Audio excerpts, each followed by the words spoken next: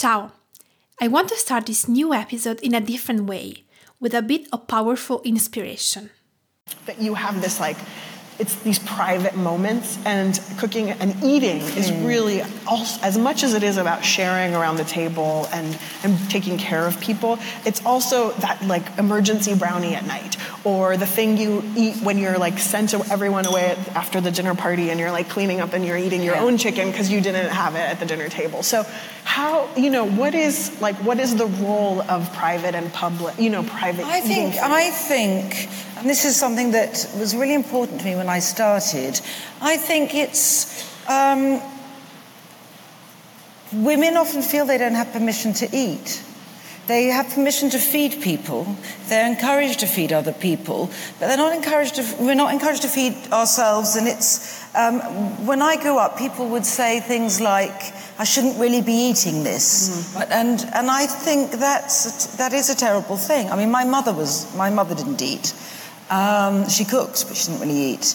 And I think it's very important to learn the pleasure of eating. And I think it's actually the only way to have any sort of relationship with food, because as we all know, what you stop yourself from eating, you eat more of. When I started writing about food, because I was a journalist before who didn't write about food, a lot of my girlfriends kept saying, but is it going to be safe? I said, I'm not working with nuclear waste here. But they really did think that I would just eat so much and it would be so difficult. And I just thought, yes, but that's you're thinking all the time about, what you mustn't eat. Therefore, it's making you crazy. And then you eat things you don't even get pleasure. My second book had a subtitle, Eating... baking and the art of comfort cooking, because what's called comfort eating is often discomfort eating, but comfort cooking is wonderful because it shores you up. You're feeding yourself. The act of saying, I am worth taking care of and sustaining and keeping alive is incredibly important. And I think that cooking is an act of generosity and kindness, and it's important to be generous and kind to oneself as well as to other people. And so I feel that's very important, and I like eating. And sometimes I just feel that, just like I love reading a book, I like to sit quietly and read a book, I like to sit quietly and eat. I always feel awful that I eat so fast, that it's over so quickly. And sometimes I just think, that's it. I wish I could just turn back the clock and just start at the beginning of the meal again, because it was so good. But I feel that I suppose I never think, it's just me, therefore I won't bother. And it doesn't mean to say I always cook, because... This was Samin Nosrat interviewing Nigella Lawson for Radio Cherry Bomb, episode 202. I found it so inspirational, so honest and real, and it felt like the perfect introduction to this new episode of Cooking with an Italian Accent. Before starting this new episode, thank you for all your lovely comments and feedbacks on our podcast. If you don't want to miss an episode, subscribe on iTunes, Google Podcast, or wherever you are listening to a podcast. Please consider also rating and reviewing the show. It makes a huge difference, and it will help us to be found online and to build up an appetite for Italian food. From now on, each week, I want to share also one of the reviews we received on iTunes. This is from Humpty Mum. Listening to Giulia's podcast is a pleasure for the ears, and for the mouth too, of course. I've been reading Jules' Kitchen for years, and I'm so happy I can now hear the same authenticity, care, and passion I found in the post of Giulia's voice. I loved listening to her food memories and learning the story behind her signature dish. Everything feels so familiar and genuine. Giulia is sharing tradition and real beauty through her words, and I'm grateful she started this new adventure expressing her full personality and accent. And now, excuse me, I'm going to buy pork loin to cook my first arista. Thank you so much, Humpty Mum. You really made my day. And now, let's start. Remember that you will find all the links to the recipes we mentioned today in the episode show notes. Also, don't forget to visit juleskitchen.com for more information and to discover new stories and recipes from Tuscany.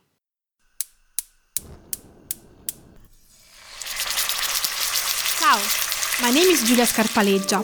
I am a Tuscan-born and bred country girl, a home cook, a food writer and photographer. I teach Tuscan cooking classes in my house in the countryside, and I've been sharing honest, reliable Italian recipes for 10 years now, through my cookbooks and my blog, juicekitchen.com. If you love everything about Italian food, big crowded tables and seasonal ingredients, join us and follow Cooking with an Italian Accent.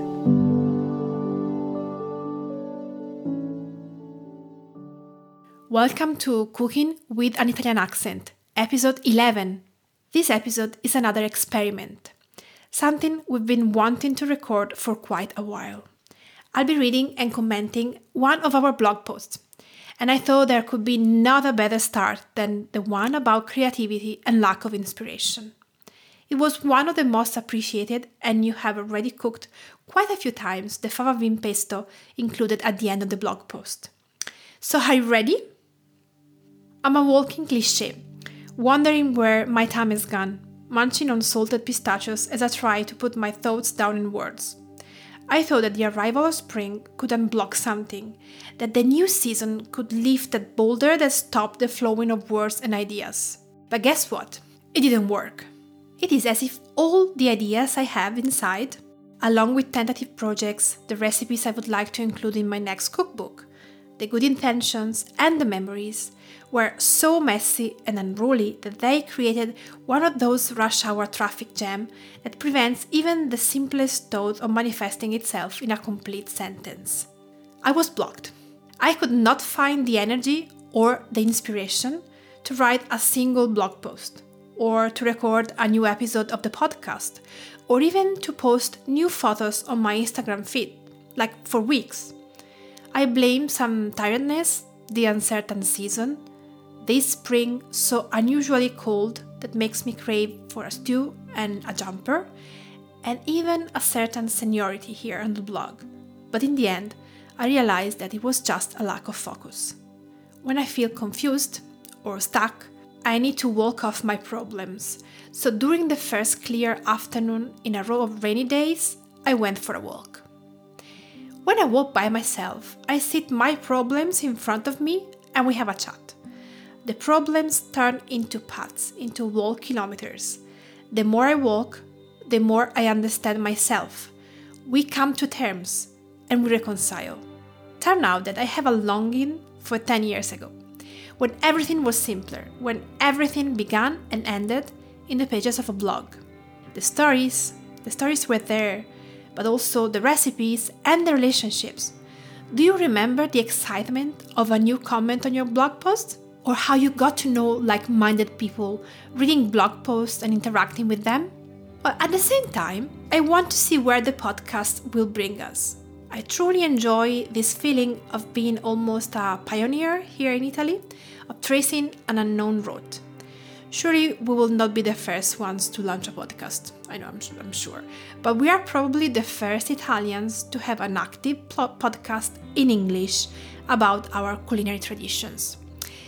This sense of unknown and trepidation that I experience every time I publish a new episode is adrenaline and it's motivation. I am really enjoying this new space. It feels intimate and private, and I feel so connected with you. I think it's probably because I'm here talking and I'm in the room, there's a little light here and it's very quiet, so it's almost really like talking with a friend sitting on the other side of the table. So walking out there in the countryside, this is when I realized that to unblock the situation, to get back on track, I needed to focus on what I really love. I needed pens and notebooks, and as many notebooks as the ongoing projects. I felt the urge to make lists that make sense, with dates and deadlines, but also lists of thoughts and seemingly completely unrelated ideas. This is something I have learned during the memoir writing workshop I took this winter with Silvia Schiavo at the Holden School in Turin. It changed my approach to writing and gave me so much to think about. When you feel stuck and have a writer's block, when you lack inspiration, jot down a list. Any list would do. They are just a way to get you started. I just write a list about everything that usually succeeds in rekindling my inspiration, about what in the past has been a source of encouragement, about what usually helps me to get in contact with creativity again. So the first point on my list was surround myself with books. I could not start anywhere else. I have the physical urge to surround myself with books. These books are anchors to reality, but also handholds for bigger dreams, which sooner or later will find space and time to develop. I'm talking about a new cookbook, something I've been dreaming about for years. That book I'd want to pass on to my children, should I have any. I keep these books on the bedside table, on the living room table, which I transform into my desk, among rubber shavings and pistachio shells, into my computer bag, and most importantly, I keep these books over my smartphone. It is a clear message about the priorities I would love to have. Have you ever checked how much time you spend on your smartphone? Well, I did, and all I could think about was I could have written that book, should I have stayed less on my iPhone. I read some of these books years ago, but once in a while I like to pick them from the shelf and stroke the marked pages, if only to experience again the same emotion, that sense of discovery and that inspiration that they had given me the first time I quoted these authors. From time to time, I feel the need to reread Elizabeth David and Nori Colwyn to remind me of what I felt, because it was that moment of revelation, that thrill of recognition, that pushed me into the right path. Well, I'm not monogamous when it comes to books, so next to the already read books, there are those that I'm reading now for the first time. There is a novel permitted by a sense of magical realism, To Live Other Lives, which is Joanne Harris' new book. And there's also an essay on the role of time in the world of food and flavor, which has given me so much to think about, countless insights. And now I'm talking about Jenny Linford's The Missing Ingredient. Beautiful book. The second point on my list was keep my hands busy. After a few failures with seeds and a garden, last year it was the turn of the flower bed in front of our house, where I managed to keep alive after the scorching heat of summer and the winter frosts. Sage, pineapple sage, 2 raspberry plants, mint and lemon verbena. This year I doubled the stakes with a new aromatic garden, an harmonious and contained chaos, which will be a test and a daily challenge. I will slowly raise the bar, but I will do it only when I'll be able to perfectly manage the previous level. When I'm in the garden or in my parents' vegetable patch, I'm completely immersed in my natural element, even if I never spend enough time there. This is why I need a daily ritual, like when in the evening during summer I drag around a heavy watering can to water my herbs. The relief that the herbs experience when they voraciously drink the water is my same relief. This happens when I keep my hands busy and allow my head to wander free. Just like gardening, it works even with kneading bread by hand, trimming baby artichokes to preserve them in oil, cleaning the pantry, and like organizing my flower jars in order not to leave anything behind. Even cleaning the house works. But, well, I must admit sometimes that is a maniac form of procrastination. The third point of my list is a point I really love, and it is cooking just for pleasure. It might sound weird, but for me it is ever more difficult to find time to cook just for the sheer pleasure of it, even if everything began from there, from cooking, from food. In between cooking classes, all the recipes developed and photographed for magazines and clients, and the recipe testing for the blog, we live in a perennial state of overflowing leftovers. I freeze something, we have friends over for leftover dinners, and we share food with my family. But in our daily life, the question I usually ask Tommaso is, what do you want to eat? Leftovers or a quick tuna salad? I am the queen of lettuce and tuna salad. So I start cooking again just for us, at least 2 or 3 times a week, just for the pleasure of sitting at the table in front of a meal designed and prepared especially for that moment. Although I'm a great supporter of leftovers and I believe in the creative recycle of what is left, a simple meal of fresh eggs cooked in tomato sauce, the yolk so perfect and thick like honey, seems like a king's meal when you've been eating reheated food for a while, like for a week. The biggest risk for those who have turned their greatest passion into their daily work is to lose sight of that primitive joy that gave way to everything. But if I close my eyes and smell the aroma of garlic sizzling in the hot olive oil, or when I rub fresh thyme in between my fingers before adding it into a pan of potatoes, I feel exactly like when more than 10 years ago I recognized in those smells the way home. The senses will always bring me back home. After these 3 major points in my list, I added more elements in random order. One is studying. Yes, studying, just like at school. Whether it is food writing or baking with sourdough, when I have a pen and a notebook in my hands to learn something new, I always feel excited. As the first time I read Will Write for Food by Diane Jacob, or with Samin Nosrat's Salt, Fat, Acid, Heat, or when, for example, I attended my memoir writing course, or, this is very recent, like during my first lesson to recognize foraged herbs. Studying and learning new things and discovering new words, well, all of this makes me so excited and inspired, and it makes me feel young after all. Another point in my list is taking good care of me. For instance, I need a hand mask now, as at the moment my hands are mercilessly showing the signs of time, of the innumerable dishes I washed, of the oven burns and all the dough I kneaded by hand. When last year I was organizing the wedding, I realized how I had been ignoring myself for too long. A simple beauty routine keeps me grounded. I don't need expensive cosmetics, just some proper self-care, some seed oil for my hair or a relaxing oil for my skin before going to bed. I just need simple gestures that will create a daily routine, and this will keep me grounded. This would give me the sense of being present to myself. Another point, guess what? Walking. So here we are again. According to all the experts, physical exercise is one of the essential factors to feel good. Power walking is what works for me. Possibly in the countryside, possibly late in the afternoon after a long working day, possibly with Noah, my dog. And I walk with fast, almost martial steps. I tried to turn this into a habit. It worked for about 2 months, and then I saw a significant improvement in my general health. Then the rainy season happened, and well, I feel like I need to build up that habit once more. Another point in my list, this is interesting, French cooking magazines, which I just partially understand, but which as always are as inspiring as the smell of butter on my hands. I remember the first time my sister Claudia brought me home from her school trip to Paris a Saveur issue.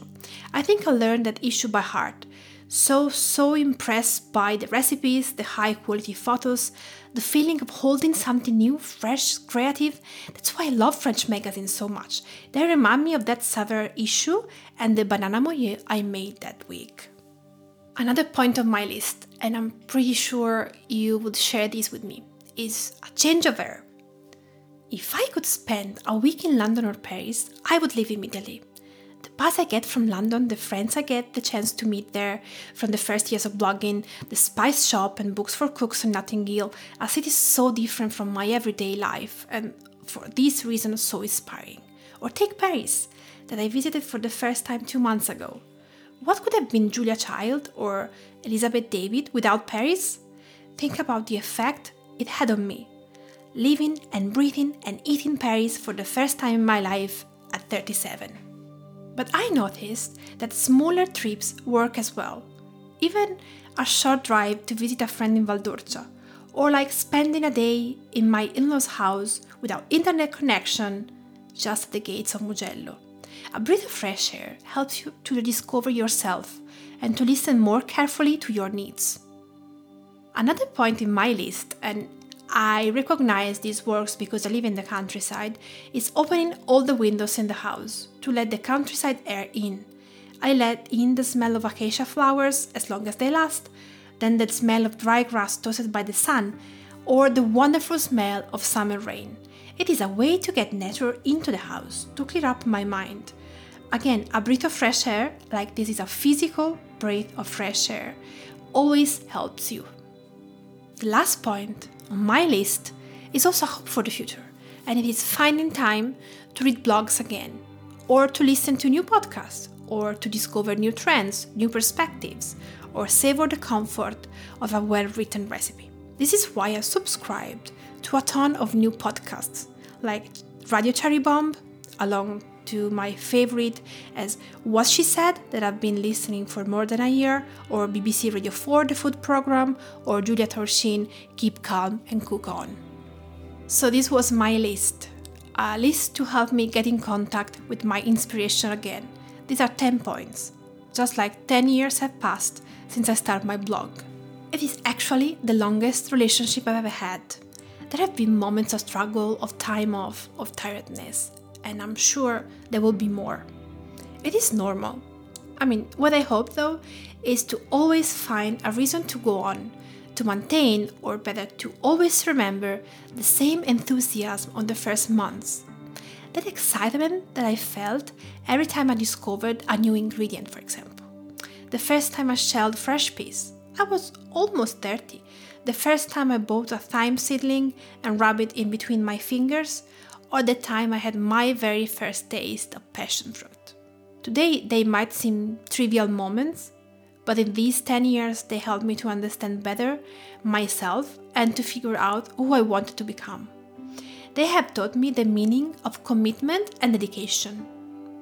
And this podcast is helping me in so many ways to remain in contact with those primitive discoveries and emotions.